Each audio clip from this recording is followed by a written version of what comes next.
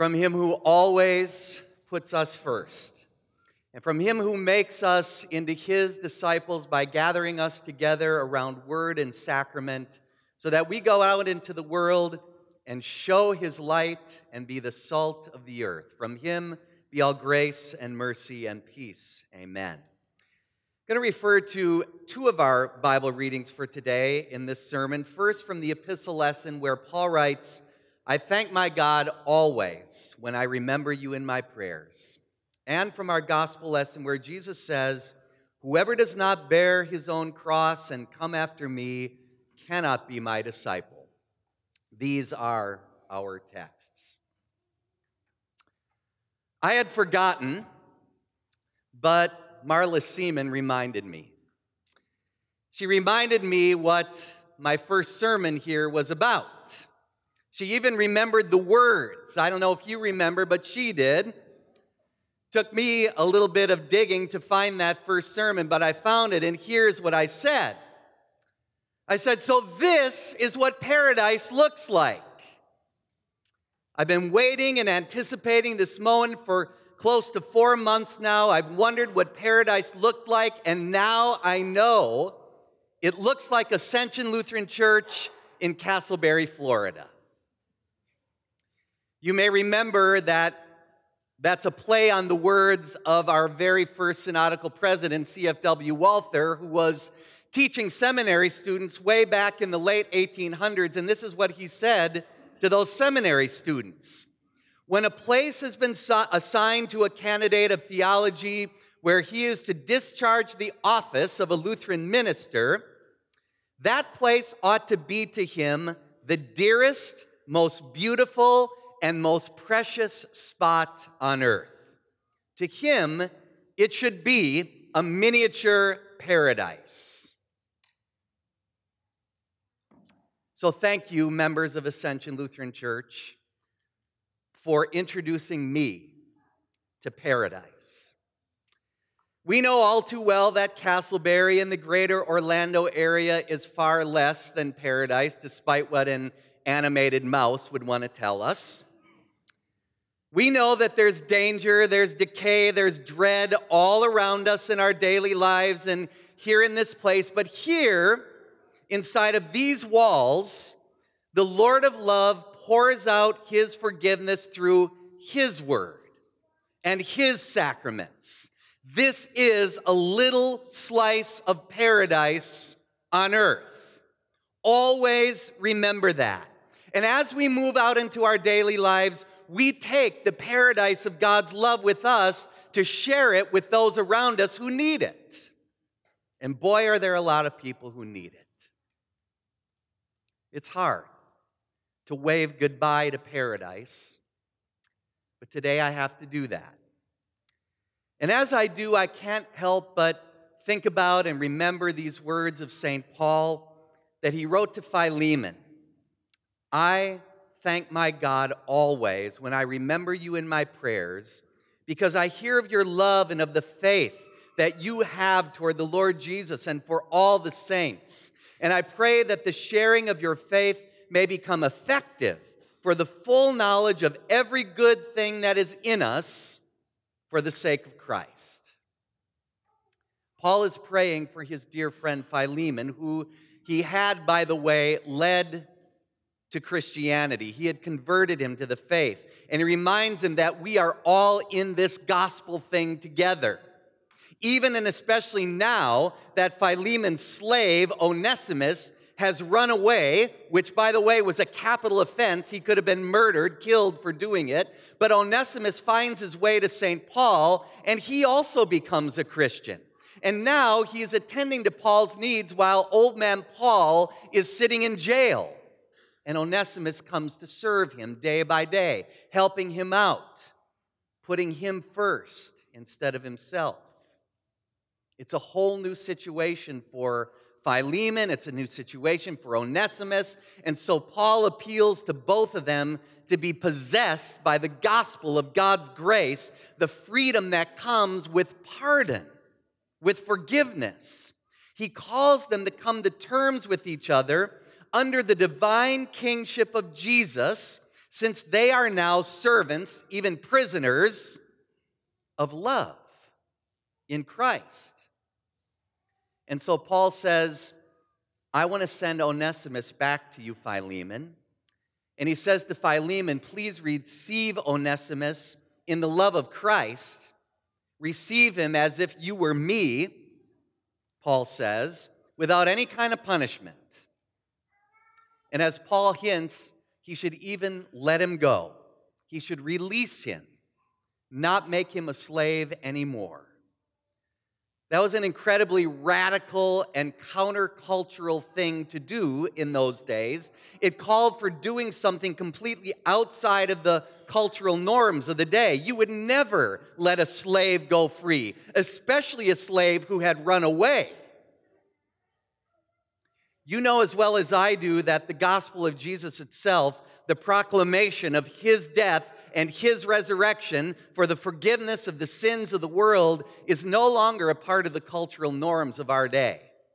It's far outside of those cultural norms. But this church is filled with baptized believers and is called, just like Philemon and Onesimus, to continue to do the things that might be controversial, that might be unpopular, that might even hurt, all for the sake of the gospel. Just because I will no longer be pastor here, it doesn't mean that ministry should stop, that the gospel should be proclaimed no more, or that we should cease being active disciples of Jesus. May it never be. May this church always thrive in that ability and that capacity by the love of Christ as he pours his Spirit into us. Because through holy baptism, Philemon and Onesimus and all of us have received the very Spirit of God who moves and motivates us to follow where Jesus leads and to do good works for our neighbor in his name. Where the word of God is read, where it is proclaimed, where the sacraments are given out, the Holy Spirit produces a brand new way of living for us and our households and our communities. Now is not the time to stop connecting disconnected people to the joyful community of the caring Christ. It is the time to ramp it up, to do it even more. People are dying every day without the saving gospel of Jesus. God puts words into our mouths to speak his love and his forgiveness. He reminds us that in him there is no longer black nor white, Democrat nor Republican, Spanish speaker nor English speaker, PC user nor Mac user, upper class nor lower class. We're all one in Christ Jesus. And he is the way and the truth and the life for all people. And so I will be thanking my God always when I remember you in my prayers and see you continuing to carry on God's ministry in this place. Jesus' call to discipleship in today's gospel lesson is very clear and it is very hard. We can only be disciples of Jesus if we put him first, even above our families, even above our very own lives.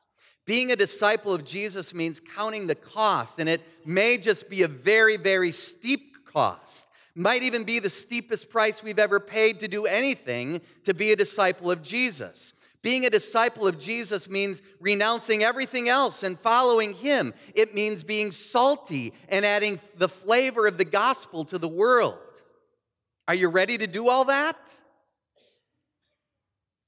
I'm not.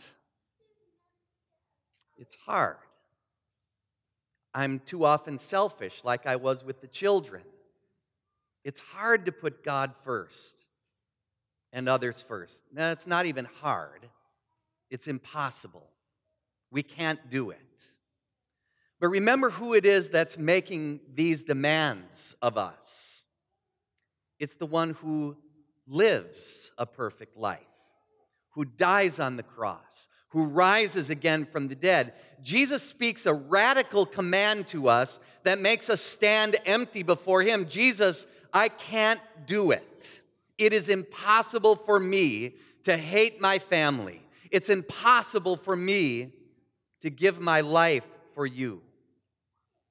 But Jesus lives a radical grace that takes the lost like you and me, and claims us as God's. And so when his words reveal our radical emptiness, his life reveals God's radical grace. God comes to people like you and me who cannot follow him on our own. He finds us, he calls us, he saves us, and then he leads us into building his kingdom. That's the ascension I will always love. Total sinners being filled to the full with a total Savior who joyfully salts the earth through you. If there's one thing I pray my ministry here will leave behind, that is that it is only and always about Jesus. Not who's standing here in this pulpit, not who is teaching Bible studies. I'm reminded about the article I read a couple weeks ago. It stated that we've been all wrong in the way that we've been teaching the story of David and Goliath probably for decades now, because you probably remember how it was taught. If we're good enough, if we're strong enough, we can overcome the Goliaths in our lives. We can take those 5 smooth stones and slay them in our lives. When we teach the lesson that way, there's one big thing missing. Instead, the article says, the Philistine behemoth of a man who stood on the battlefield is more like we are than we care to admit. He is, in fact, the incarnation of everything that's wrong with us. In other words, we are the Goliath. We are born enemies of God. We are full of ourselves. We not only have a giant problem, we are a giant problem. We defy God. We exalt ourselves. It's all about me. We're foes of heaven. We're giant sinners. What we need is not to be schooled in the art of moral improvement. Goliaths can't be reprogrammed into good boys. What we need is not for David to hand us a 100-page self-help guide on how we can have the best life now if we just clean up our act and get our priorities in line. No, Goliath needs one thing. He needs to be killed. And that's what our David does. Our David, the new and second David, marches onto the battlefield to slay us. We need to die before we can live. There is no other way. But Christ, the Son of David and David's Lord, does not sling a rock to our big heads. He has a liquid weapon. He holds us under the water of baptism. In that wet death, we are joined to a bloody death, David's own. Do you not know that all of us who have been baptized into Christ Jesus have been baptized into his death? We die, but we die with him. We are drowned, but we are crucified with him. David wraps his arms around us Goliaths and plunges us into the watery grave with us. Together we die, and together we rise. It's all about Jesus. 7 years of partnership in ministry has meant for us, the people of God at Ascension, joys, sorrows, victories, losses, laughter, tears. We've walked out into the cemetery together. We've stood at the font together. We have shared this meal together. There have been weddings and celebrations. There have been sad times and glad times. This morning I want to say that I am thankful to all of you for the way in which you have partnered in ministry, for your welcoming arms, for the way that you welcome guests and visitors to this church. I have said it once and I'll say it again. This is the most welcoming church I have ever been a part of. I'm thankful to our incredible staff. I'm thankful to our musicians who beautify our worship services each and every week, who put so much time and work and effort into worshiping the Lord. I'm thankful to all of our wonderful volunteers and the leaders who so faithfully lead and will continue to lead through this transition and beyond. I'm especially thankful to you for always welcoming and supporting my family, and especially my wife, Tammy, without whom I'm certain I wouldn't be standing here today. But most of all, I'm thankful for your desire to be ever stronger in discipleship and faithfulness for the Lord Jesus. I will always thank God as I remember you in my prayers. And I pray that we will have many opportunities to help and to love and to support one another as we share a common faith and a common ministry, no matter where we may be, no matter how many miles separate us. It's all about Jesus. Jesus is here, and he always will be. And Jesus is preparing for us, for you and for me, a paradise that will never end. In Jesus' name, amen.